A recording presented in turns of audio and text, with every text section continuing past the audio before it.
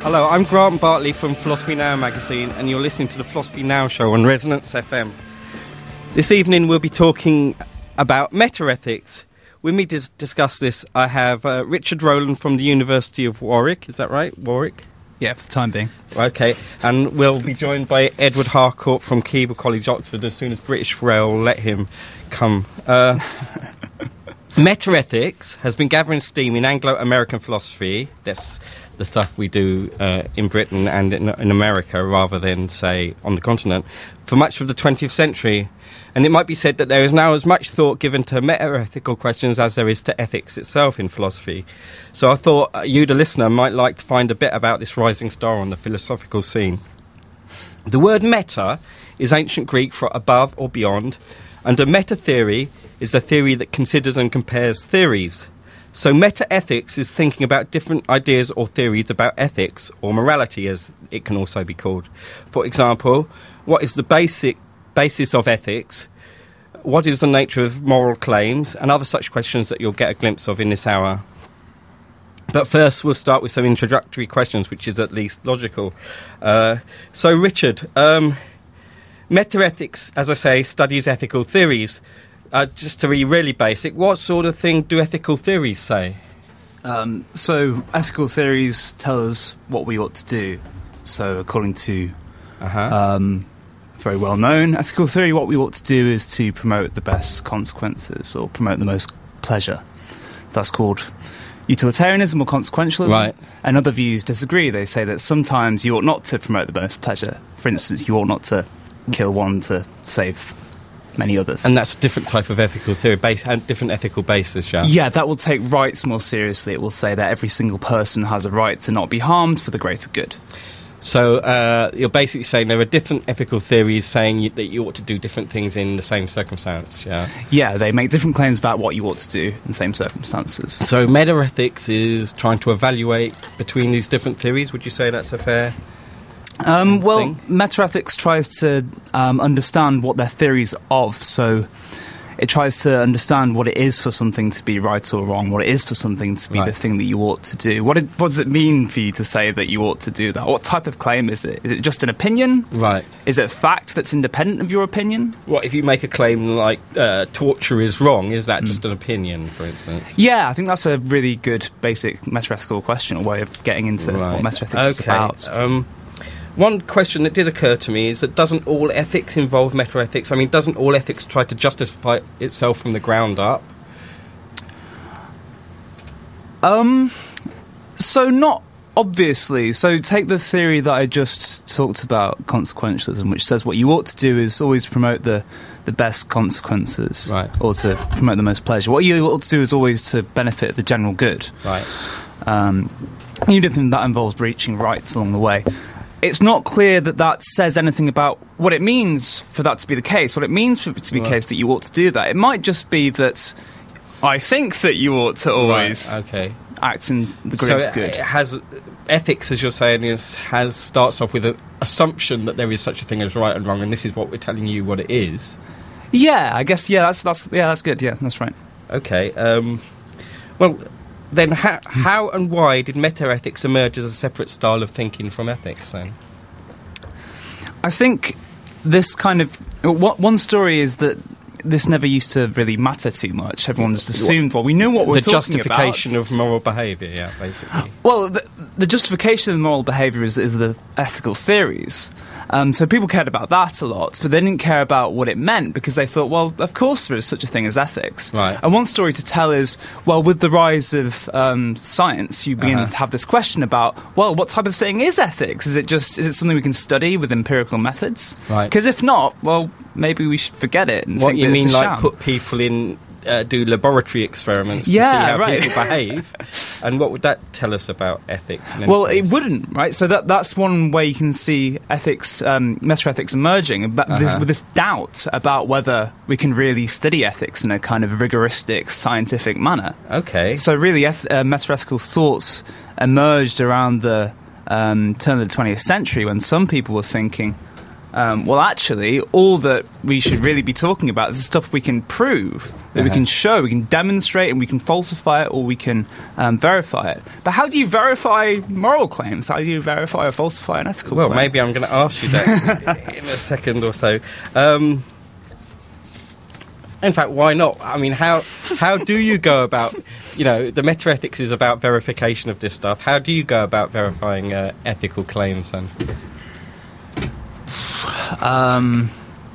That's a tough question. I guess you try to figure out... So I'm going to head back to what I've been talking about. Let's talk about consequentialism again. How do you verify that? The morality of an act is judged by its consequences. Yeah. So how would you verify that theory? The traditional way of doing that in ethics is to see what this theory implies in a vast realm of cases and whether that sits well with what we think about those cases. So a lot of people think that in consequentialism, that we ought to always maximise the consequences, do what will promote the best consequences. I think that view will entail that, well, suppose if you can save 5 lives and you're a doctor, you can save 5 lives by cutting one person up and giving their organs to 5 patients, then we ought to do that. But that's crazy, right? So why is it crazy? Anyway, that's not for me to answer. That's not a metaethical That's not a metaphysical question. Okay, right, I see. So I should be neutral on that. But but let's suppose it goes against other basic moral feelings you have, like people have rights, for instance. Yeah. So the clash between rights and consequences might give you a rise to say which one is true. And one way that I like to put it, that it will sound weird, but I'll try and make it sound less weird, is that you ask the question about what makes it true that one theory is right and the other one is false. So what is there some fact that's making it true? Does my opinion make it true? Does my society's opinion make it true that the view that we have rights is correct rather than... That view is called relativism, right? Yeah, both of those two views are, in a sense, are different forms of relativism. So one view would be my view makes it true, another view would be my society's view makes it true. Okay, so why would your society believe something, make something true? I mean, it doesn't seem to me that in, say, science or something, the fact that somebody believes something makes something true, right? Or maths, for instance. I want to believe that 2 + 2 is 5. Or I believe that pi is 3, which, has been said in Congress and among other exalted places. Doesn't make it true, though, does it? So why would it make it true in ethics cases? I guess the thoughts behind people who hold these relativistic views... Well, there are several thoughts. One thought is that, well, what other possible candidate is there?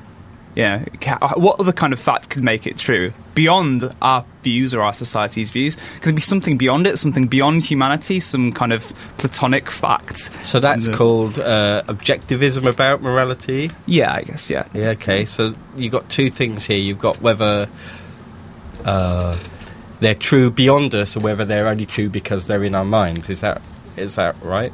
Or you can broaden it out a little bit. It could be true because of our constitution, our nature, or true because of the way our society works. All these views are what you said, a kind of mind dependence in a way, or a kind of social dependence, human dependence, maybe.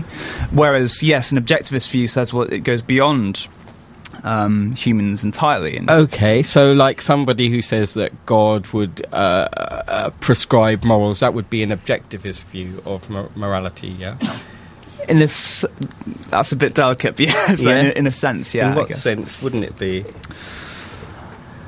Well, there's still some agent telling you what you ought to do. Right. Whereas I guess most objectivists now think that it's independent of any mind or any commands. So basically, that view says that even if there were no people, then morality would still be true, which doesn't seem to make sense to me. Well, it does in a way, because what it says is it can make it in kind of would claims. So even if there was no morality, it would still be the case that if there were people around, then they ought not to act in these ways. Right. And that's a fact that's independent of all humans and what we think or believe.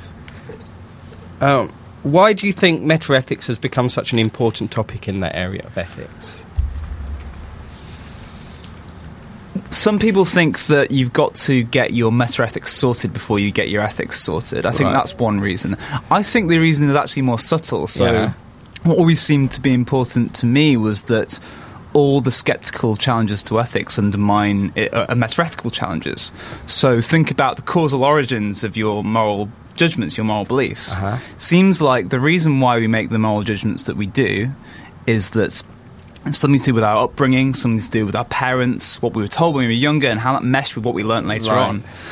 But we know that if we'd grown up in a very different set of circumstances, you might well have had different moral beliefs. So, Westerner might believe strongly in individual rights, whereas somebody in China might believe in more collective behaviour, for instance. Yeah. Is that a good example? That's a very good example. There are studies showing that something like that works in a lot of cases. And the worry is, well, how do we justify our belief rather than their belief? And that seems to undermine the justification of your moral beliefs, whatever they are. So it seems to be a metaethical worry rather than an ethical worry, because it's not about what particular theory you hold, it's about the status of your moral beliefs. It's how you can justify your ethics at all, really. Yeah. So that's what you're talking about. You're not in metaethics. You're not trying to derive a theory about what it is right and wrong to do. You're asking why it is right and wrong what are right and wrong at all, for instance. Yeah. That's right. Okay. So I think that's one reason, and yeah, it also seemed to be that people thought that you could. Oh, sorry. Another thing would be that with that rise of science and the rise of things like positivism and verificationism, where the thought that they're different philosophy of science theories about the nature of science. Yeah, so they'll all claim something like, or in the sense I'm talking about, all I mean is that the view that the claims that we should be talking about, the only ones that matter are ones that we can prove or disprove. Right. With the rise of that came the thought that, well, if ethics falls outside of that, then you can't prove it or disprove it. And philosophers should just forget about it. So in the 20th century, a lot of philosophers did forget about proper ethics and started thinking about metaethics instead. And it was until the 70s before that came back again. So I guess that's how metaethics got more popular, and it's still around because of that, and because there's all these interesting questions, hopefully. I mean, maybe we'll get to whether any actual progress has been made in this area, but that's for later. Okay. Which metaethical positions do you strongly disagree with, or particularly disagree with? And could you tell us what they mean when you tell us that? Yeah. So one view that seems particularly interesting to me is a form of moral nihilism. So moral nihilism is the view that nothing is wrong, nothing is right, nothing is good, nothing is bad. And this would be like Nietzsche's view, for instance? Yeah, it's close to that. Yeah. I mean, I don't know enough about Nietzsche to know exactly how close it is. Yeah. You might think that Nietzsche had a kind of more narrow view, where he thought that morality, when it comes to right and wrong and blame and stuff like that's not something we can really talk about, but goodness is something we can talk about. So Nietzsche liked kind of achievement a lot, and virtue in a sense. You might think that he didn't think that all moral and ethical terms that didn't apply, but moral nihilism says that none of them apply at all. But how could anybody believe that? I mean, torture is not wrong, for instance. Well, they claim that they don't believe that torture is not wrong. They believe that torture is neither right nor wrong nor permissible. It has no status.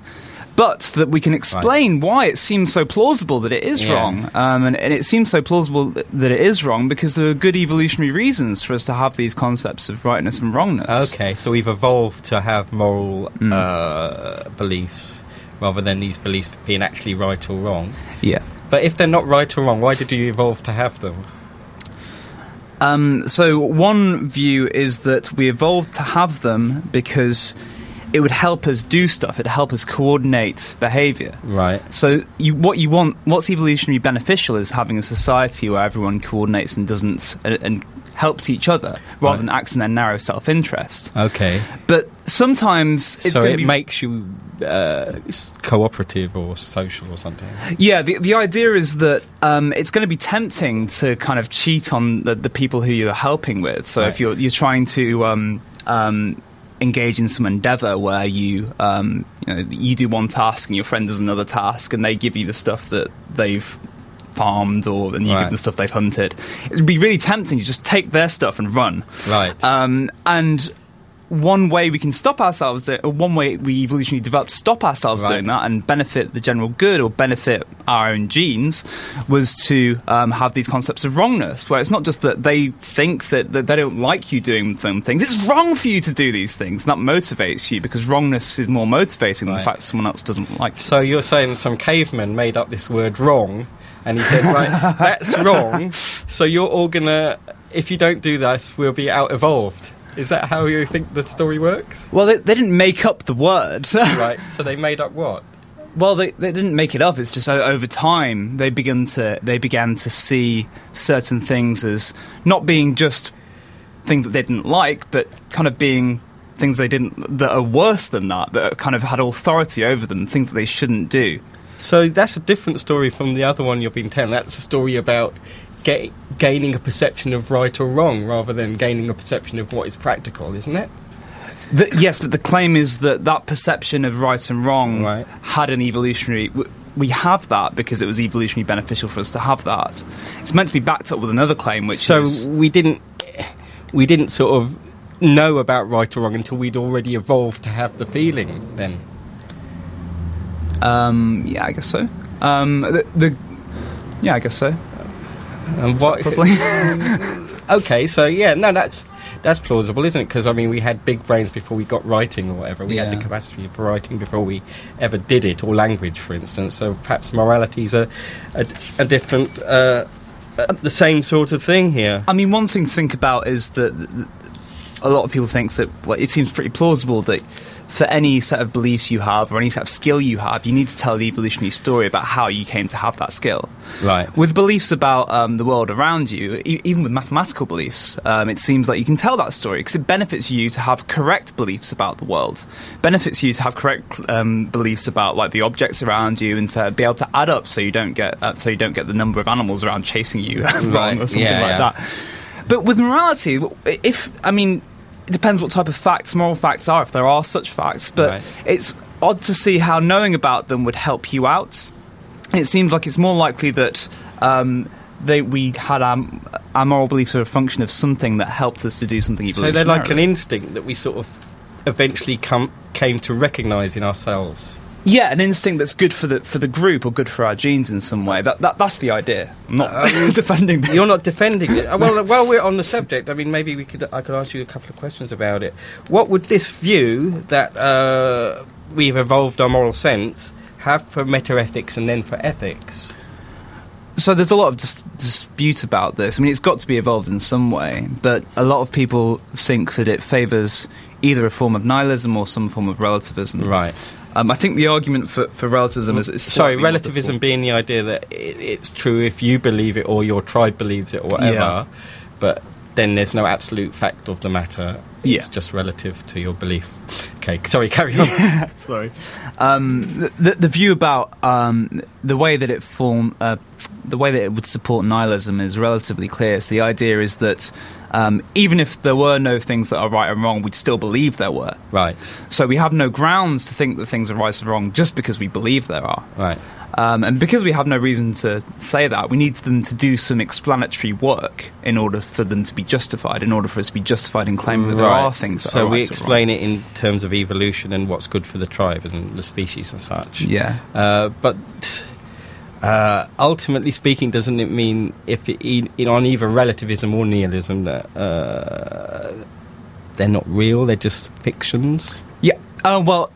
that depends with relativism. Relativism is quite tricky. It means that some of the things we think about morality are mistaken if relativism is true. The most clear is that suppose that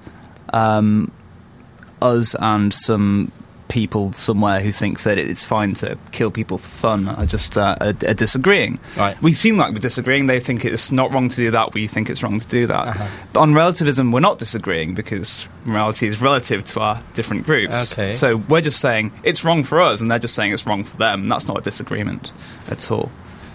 Okay, but that doesn't seem to be how people actually treat their own beliefs, right? Exactly, and that's a big problem with relativism. I think people who believe in relativism now try to explain that away. So what they tried to say is that actually such fundamental disagreements arise not very often at all. And when they do arise, you're not really willing to keep on talking to them. You're not going to say, oh, you believe that killing people for fun is fine. Well, I'll keep on debating you and I'll show you why you're wrong. Right. You just say, well, no, let's go away from you because you might kill me. So they tried to tell some story about how it's quite complex and how disagreement and attitudes can explain why these strange cases, I guess. They don't think it happens very often, I guess, the easiest. Okay, might there be some core set of moral values that all people have? Although people place different emphases on the fringe stuff, an innate grammar for morality similar to our alleged innate grammar for language. I mean, might we just be evolving towards the moral truth? That's a great question. I guess it seems plausible that there is at least some minimal shared set of values. Right. One view that seems kind of plausible to me is that the weighting of them changes a lot. So it's true that it might be that for every society they think, at least in some circumstances, it's wrong to kill. Right. In some circumstances, it's wrong to torture. It's wrong to break promises sometimes. It's sometimes wrong to lie. It's wrong to harm these things. Okay. But Edward's just turned up, so hurrah. The one issue is that some societies have more values. So some societies think that disloyalty and disrespecting authorities is kind of also morally important, whereas Western societies don't necessarily think that. And also these values, and when they apply, when it's wrong to kill, when it's wrong to break promises, will vary massively between societies. Right. Okay, I think we're going to go to a track now, so let's play a bit of Leonard Cohen and the Stranger song. It's true that all the men you knew were dealers who said they were through with dealing every time you gave them shelter. I know that kind of man. It's hard to hold the hand of anyone who's reaching for the sky just to surrender. Who is reaching for the sky just to surrender. And then sweeping up the jokers that he left behind, you find he did not leave you very much, not even laughter. Like any dealer, he was watching for the card that is so high and wild, he'll never need to deal another. He was just some Joseph looking for a manger. He was just some Joseph looking for a manger. And then leaning on your windowsill, he'll say one day you caused his will to weaken with your love and warmth and shelter.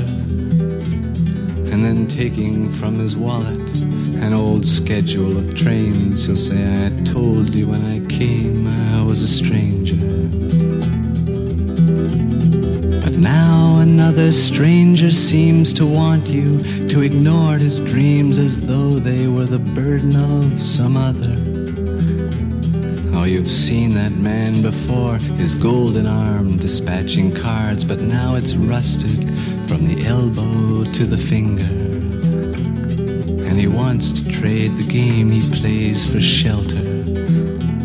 Yes, he wants to trade the game he knows for shelter.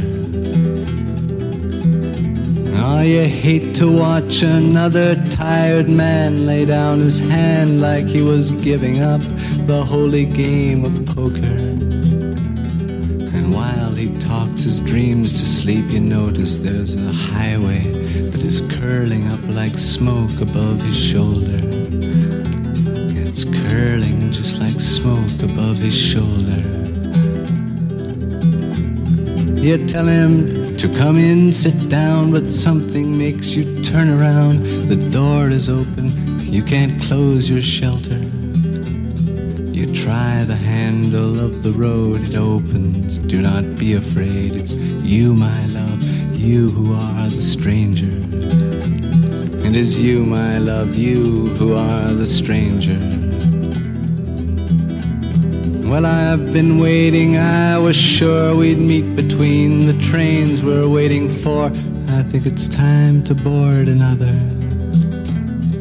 Please understand I never had a secret chart to get me to the heart of this or any other matter. Well, he talks like this, you don't know what he's after.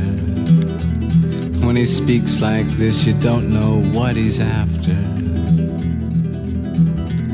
Let's meet tomorrow if you choose upon the shore, beneath the bridge that they are building on some endless river.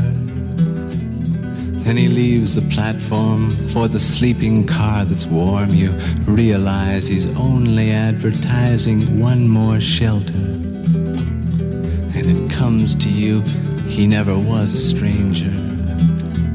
And you say, okay, the bridge or someplace later. And then sweeping up the jokers that he left behind, you find he did not leave you very much, not even laughter. Like any dealer, he was watching for the card that is so high and wild, he'll never need to deal another.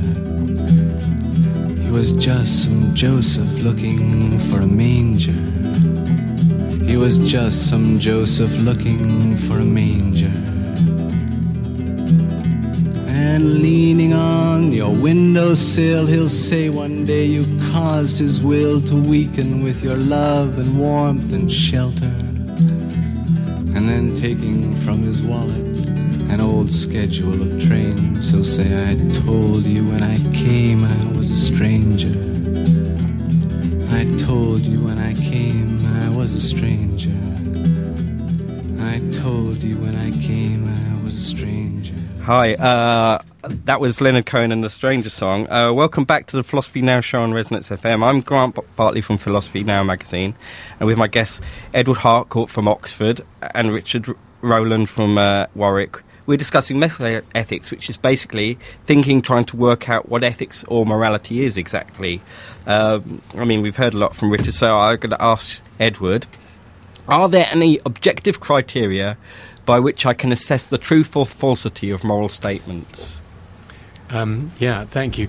Well, that's a nice question. I suppose let me, before I try and answer it directly, take one step back and say, I suppose that is the question with which most people come into meta-ethics. Okay. So when you say to a first or second year student, right, this week we can't put it off for any longer, it's meta-ethics, folks, they think that you're going to be addressing the question, right, what's the criterion for correctness in moral judgment? Right. And very swiftly they get very disappointed because you get into all these different isms and it seems much more like a kind of analytical enterprise, whereas what they want is a touchstone. They want a way of they thought, judging. Well, I kind of knew what I thought on moral questions, but there are an awful lot of doubts I have, and when I go into this class I'm going to come out with a kind of Bible or a decalogue which will just tell me what to think, give me some indefeasible way of judging what's true. And I'm afraid meta-ethics can't deliver that, because really? Meta-ethics is meta. Meta-ethics is about the question, is just about the question whether you can have a touchstone, right? Not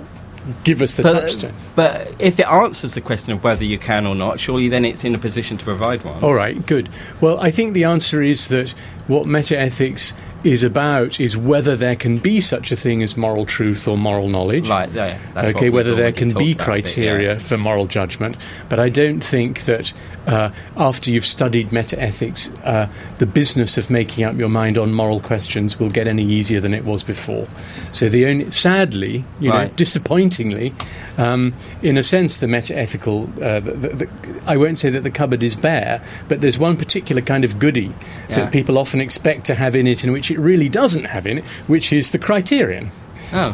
Which is the criterion. We can tell you whether in some other cupboard there's a criterion or not, right? But it's not in our cupboard because we're doing meta-ethics. We're not doing first-order ethics. Okay. And I think what most meta-ethicists would say is that actually, if meta-ethics makes it seem as if the practice of first-order moral judgment is easier than it was before you started doing meta-ethics, you're probably not doing it very well.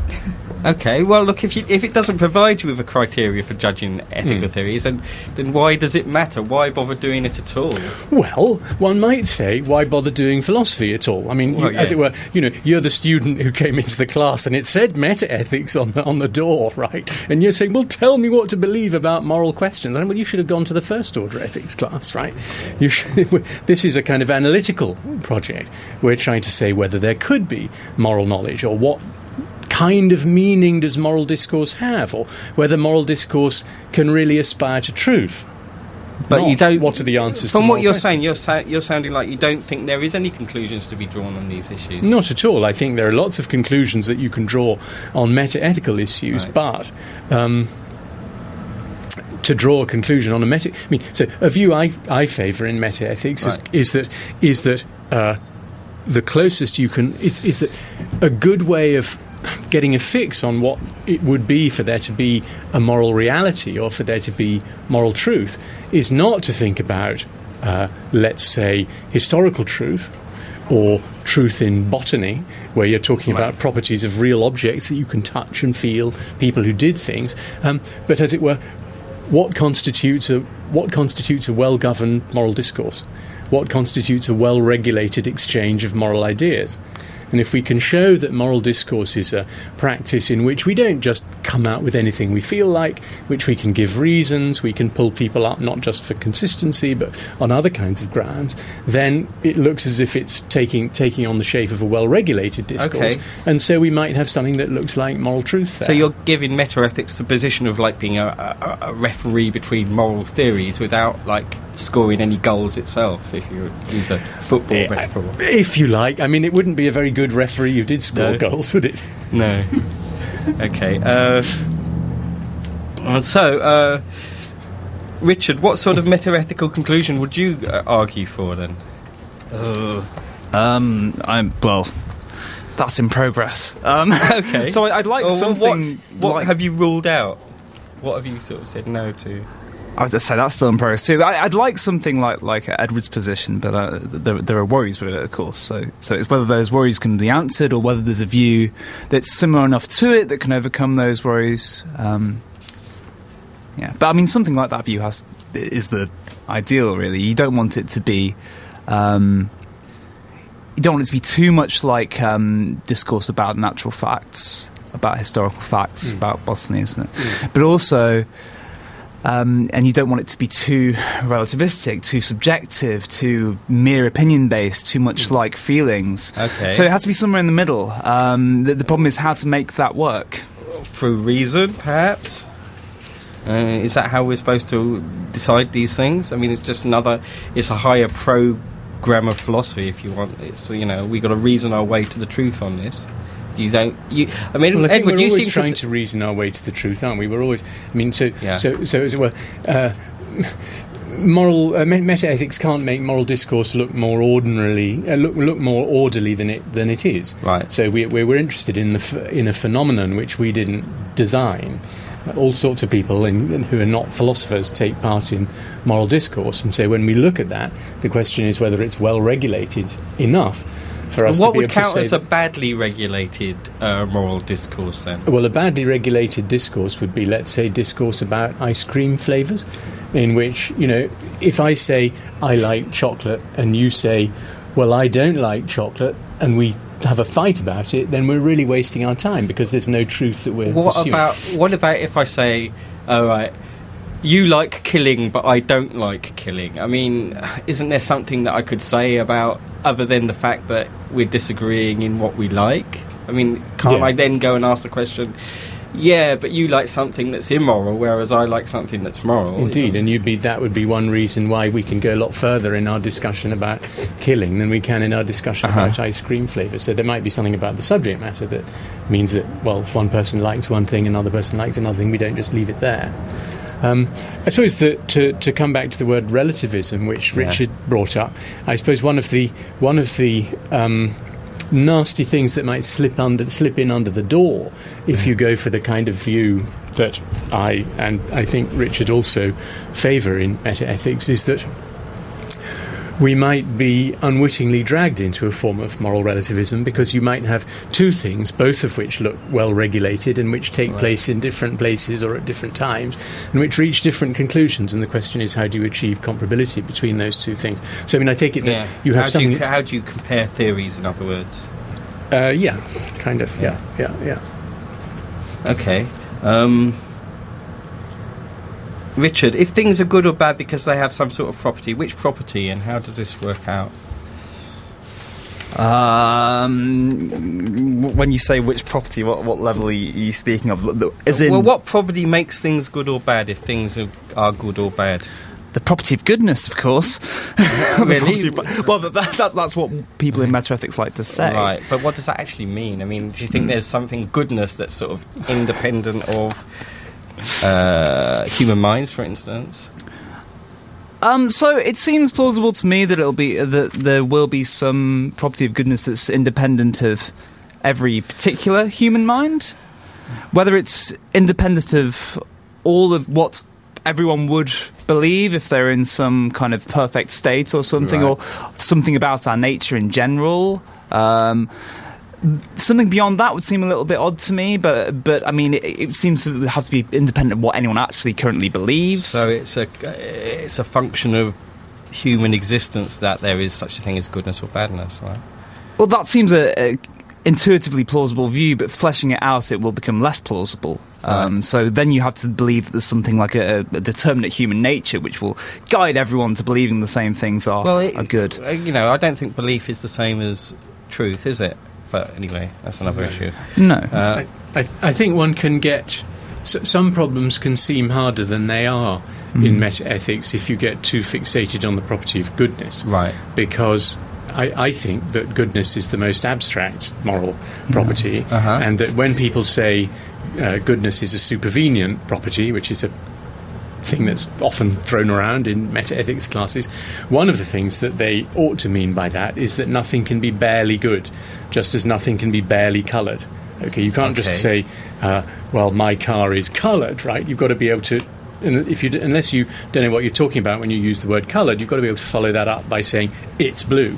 Right. And so similarly, I think something can't be barely good. You've got to say that there's some more determinate property which makes the thing good. And so goodness can seem terribly mysterious unless you remember that. Okay, so good is bad for metaethics. What sort of terminology would you use then if you don't want to use the good bad terminology? I don't want to not use it. It's impossible to do ethics without using that terminology. I just think that we don't help ourselves if we think only about the properties of good and bad, just as we wouldn't help ourselves in a what else in the paint shop if we thought only about what else do we need to talk about just to avoid concentrating on what that? Sorts of other properties could make things good.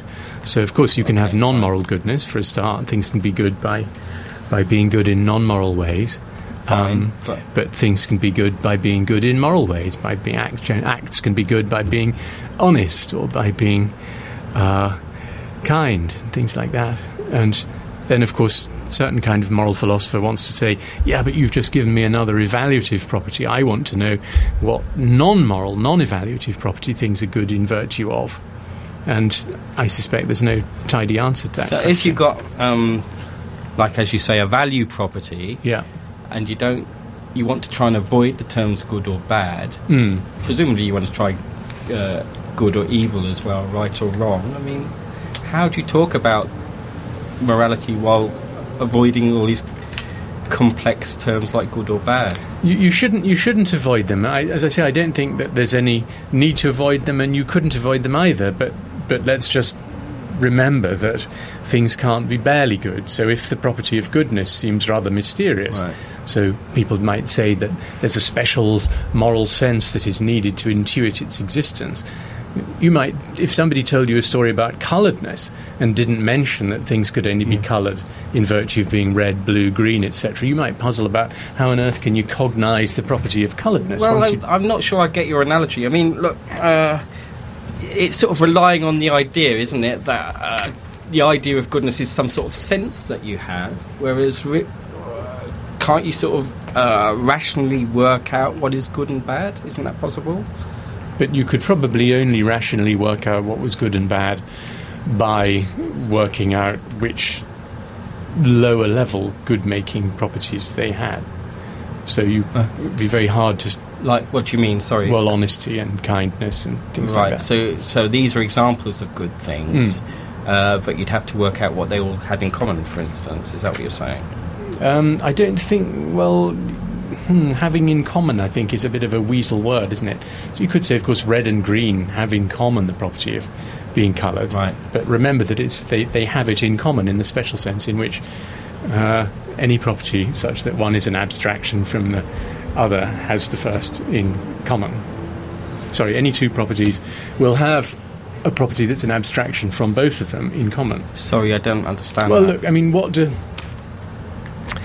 red and green have in common? They have the property of being coloured in common. Right. So honesty honesty and niceness, let's say, have the common property of being good. But it doesn't show so that why can't you goodness is define an what you mean ingredient by of good? honestness. I mean, it's not the difficult question. So what is this? What is this thing that they have in common? Yes. That makes them both good. Why can't you ask that question? They need not have anything in common that makes them both good. Well, then you're using good in two different ways, Well, aren't what you? do red and green have in common that make them both coloured? Well, they're Certainly both not a types of colour. experiences that are, visual experiences of a certain sort. I wouldn't have said that that's what made them... No, but I mean, I don't really want to talk about colours, but right. let's talk about good, can we? So I have an answer to Right. this, but I mean, I'm not sure if it's helpful. So No, yeah, it's far away. So my normal answer to what is it for something to be good is that there's reasons to have positive attitudes to it. So if something's Right. good, there's reasons to desire it, or there's reasons to admire it. If it's a good action, for instance. Well, but that doesn't seem to help me much. So Why not? It means that anything that's intrinsically desirable is good, by definition. Why can't you define good? Yeah, that's fine. I think you can, but I'm not sure how that helps metaethically in the sense that you're interested in, because, I mean, that's a definition, but I mean, it's not.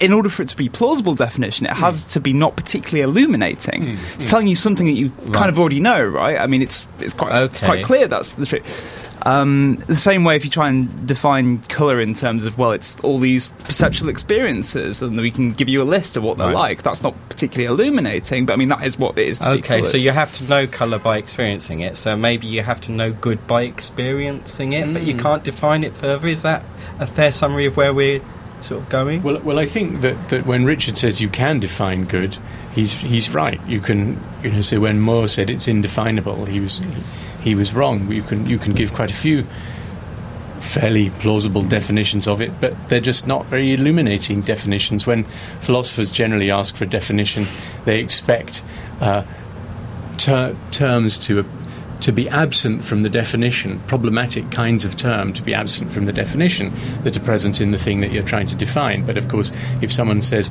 well, what it means to say that something's good is to say that you have reasons to take a certain sort of attitude towards it. Well, what do you mean by reasons? What's the status of those? What's the meta-ethics of reason? So it doesn't get us much. Or if you say to be good is to be worth valuing or something, well, all right, what makes something worth valuing? Raise all the same questions again. So you can just keep on going, asking questions back into some indefinite sort of state of non-definition of things. You never get anywhere. It's a definition, but that doesn't take us out of the circle of ideas that we started in, I suppose. Okay. It's not a reductive definition. And I guess that the kind of quest for definitions isn't really the quest for kind of making the metaphysical status of ethics any less puzzling, and that seems to be what the puzzle is here, because you want to see, well, it's not quite like these natural discourses, but it's not like the taste discourse. So you want to see what the difference is between, say, science and opinion and ethics. But you also want to do it in a way such that it vindicates ethics, that it means that we can keep on talking about ethics in the same way we do. I mean, that's kind of one way of thinking about metaethics. Edward, if morality is objective, how do we account for the differences in moral values around the world? Well, one question... Not that I'm assuming that you believe that, but... Yeah. Well, one question to ask before one tries to give answer that question is whether there really are such gross differences in moral opinion around the world as people think. So, I mean, there are some... question of whether and under what conditions abortion is permissible. This is the kind of thing that students want the meta-ethics class to answer. You know, when I said, but you have to explain that the cupboard probably hasn't got that particular kind of goodie in it. So there are some headline questions that are extremely controversial and that are evidently moral, but I wonder how many of them there really are. So, and defining the moral is quite hard, actually. The borderline between the moral and the merely conventional is difficult to put one's finger on. So you think there might be a core of morality that all people share, even though at the fringes there might be different weights given to I think values. That might be right.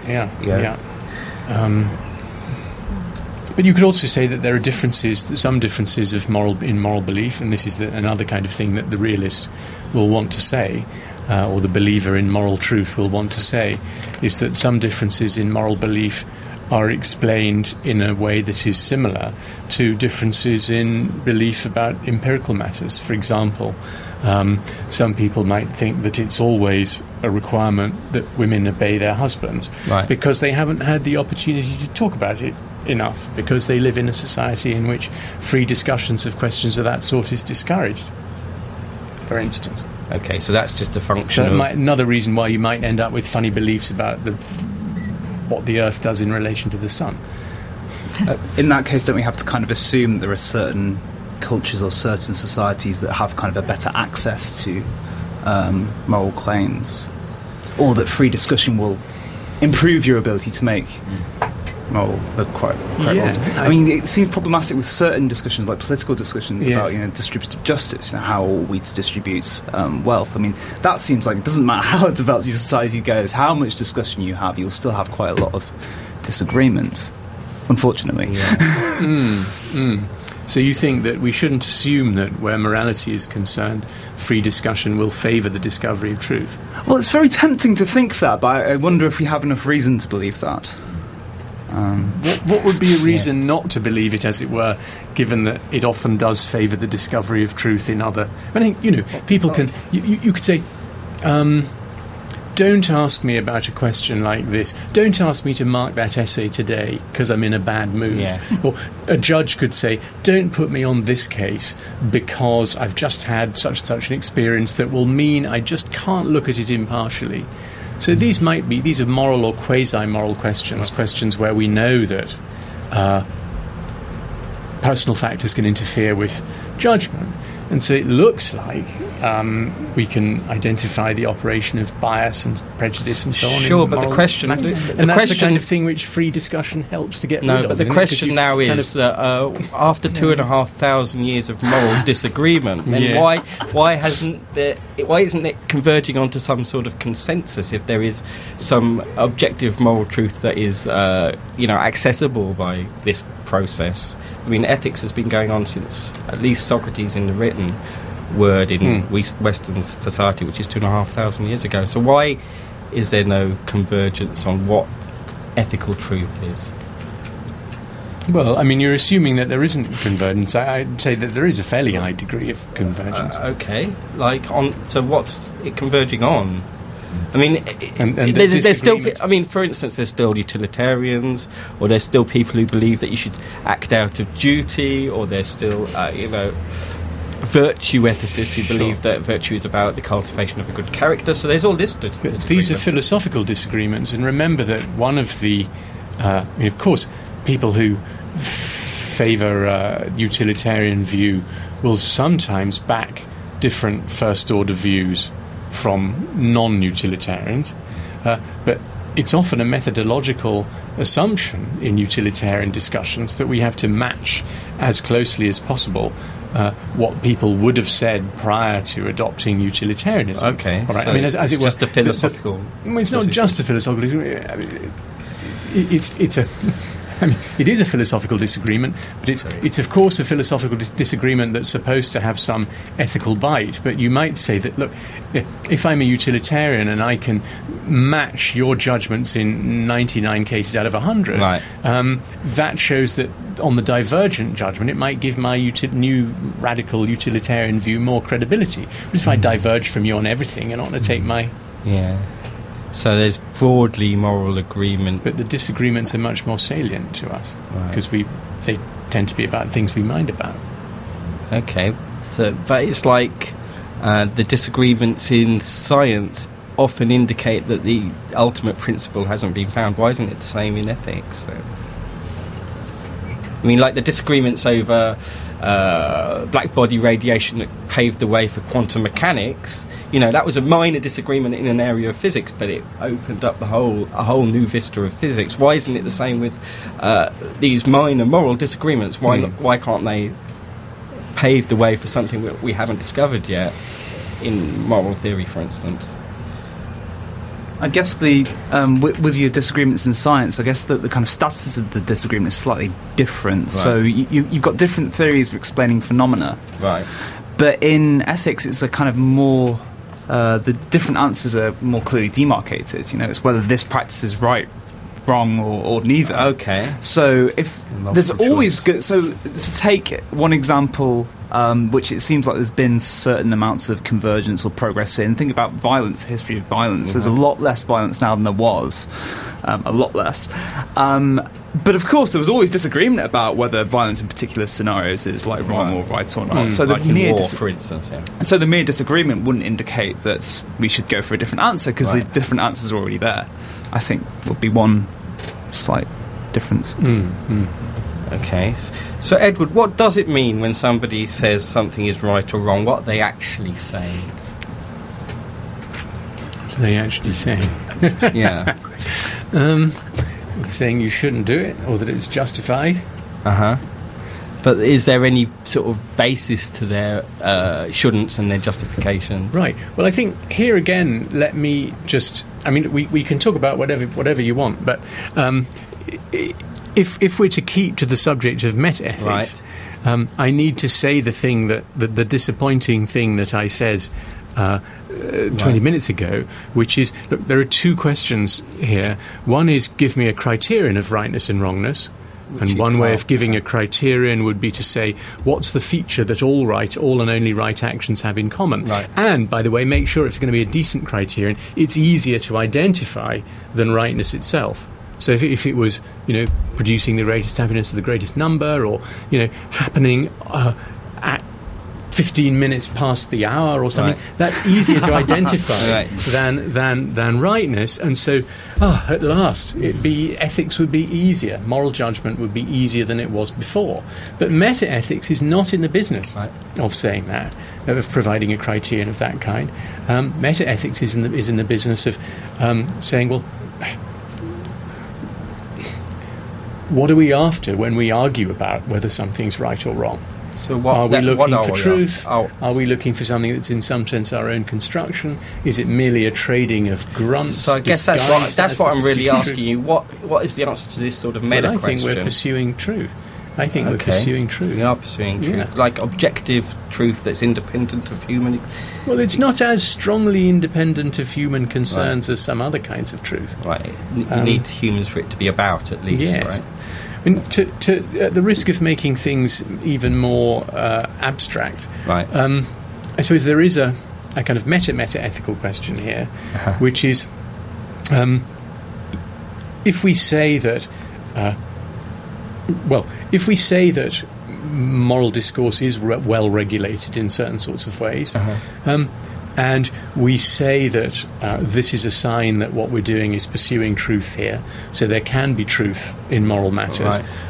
Are we really being realists in meta-ethics, or are we being constructivists, or something less than? Are we being something less than many realists aspired to when they began that discussion? Is it a social construct, or is it something that exists independent of society? I think is those. Yes. So look at a parallel discussion in the philosophy of mathematics. So few people dispute that there can be truth in mathematics, but some people say that what we're trying to do is map the relative positions of mathematical objects, which are strongly independent of human mind, and other people would say that in some sense mathematics is a human construction. And the people who say the latter don't think of themselves as realists, don't think of themselves as mathematical realists. So why is it that if what moral truth is is, as it were, the goal of a well-ordered discourse. Right. We're entitled to call ourselves realists about morality rather than, let's say, constructivists of some kind.